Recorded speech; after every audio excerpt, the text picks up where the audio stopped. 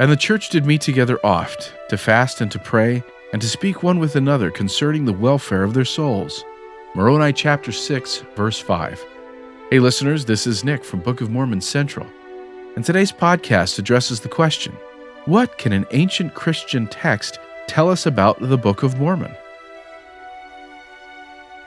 In 1873, a Greek Orthodox bishop named Philotheos Bryennios was studying in a monastery in Constantinople when he came across an unusual ancient manuscript. It was called the Teaching of the 12 Apostles, or the Didache, the Greek word for teaching, and was unlike anything most people had ever seen before.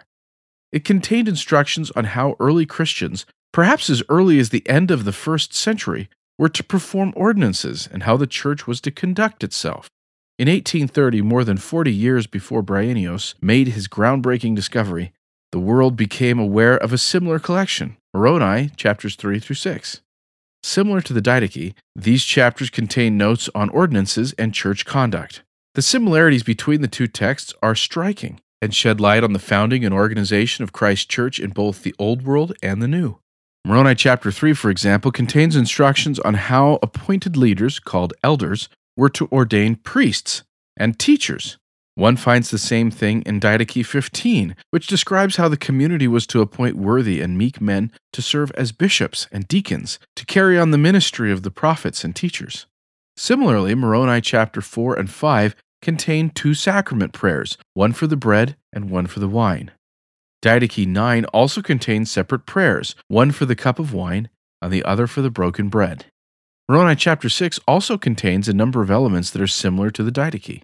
Moroni chapter 6 discusses details related to the performance of baptism, as does Didache 7. Moroni chapter 6 then states, "And the church did meet together oft, to fast and to pray, and to partake of bread and wine in remembrance of the Lord Jesus." Didache 14 similarly states, "But on the Lord's day, after you have gathered together, break bread and give thanks." Didache 8 also mentions fasting often, just as Moroni chapter 6 mentions frequent fasting. The Greek words of Didache 16 are naturally translated into English with the same expression that Moroni used. Moroni, quoting the words of Christ in 3 Nephi 18, states that they should meet together oft, and the Didache states gather together often. Moroni 6 states, "And whoso was found to commit iniquity, and repent not, and confess not, their names were blotted out. But as oft as they repented and sought forgiveness with real intent, they were forgiven." Didache 15 contains a similar commandment. "Rebuke each other, but do not do so wrathfully, but peaceably, as the gospel commands. But let nobody speak to anyone who mistreats his neighbor, and don't let him be heard by you until he repents." The Didache was likely written sometime between AD 60 and 117, making it surprisingly early, and roughly the same time as much of the New Testament. However, when looking at it in isolation, one might wonder how much of the material in the Didache goes back to Jesus himself, and how much might have been created by other early Christians. The similarities between the Didache in the Old World and the words of Moroni in the Book of Mormon suggest that basic parts of the primitive Christian church handbook of instructions for how to organize and manage the church and perform ordinances go back to the original apostles, who received their instruction from Christ himself. If this is the case, the similarities between the Didache and Moroni show that Christ cares about the details of the church. Ordinances and church structure and conduct are not incidental details to Christ, but they are important elements of the church that he established.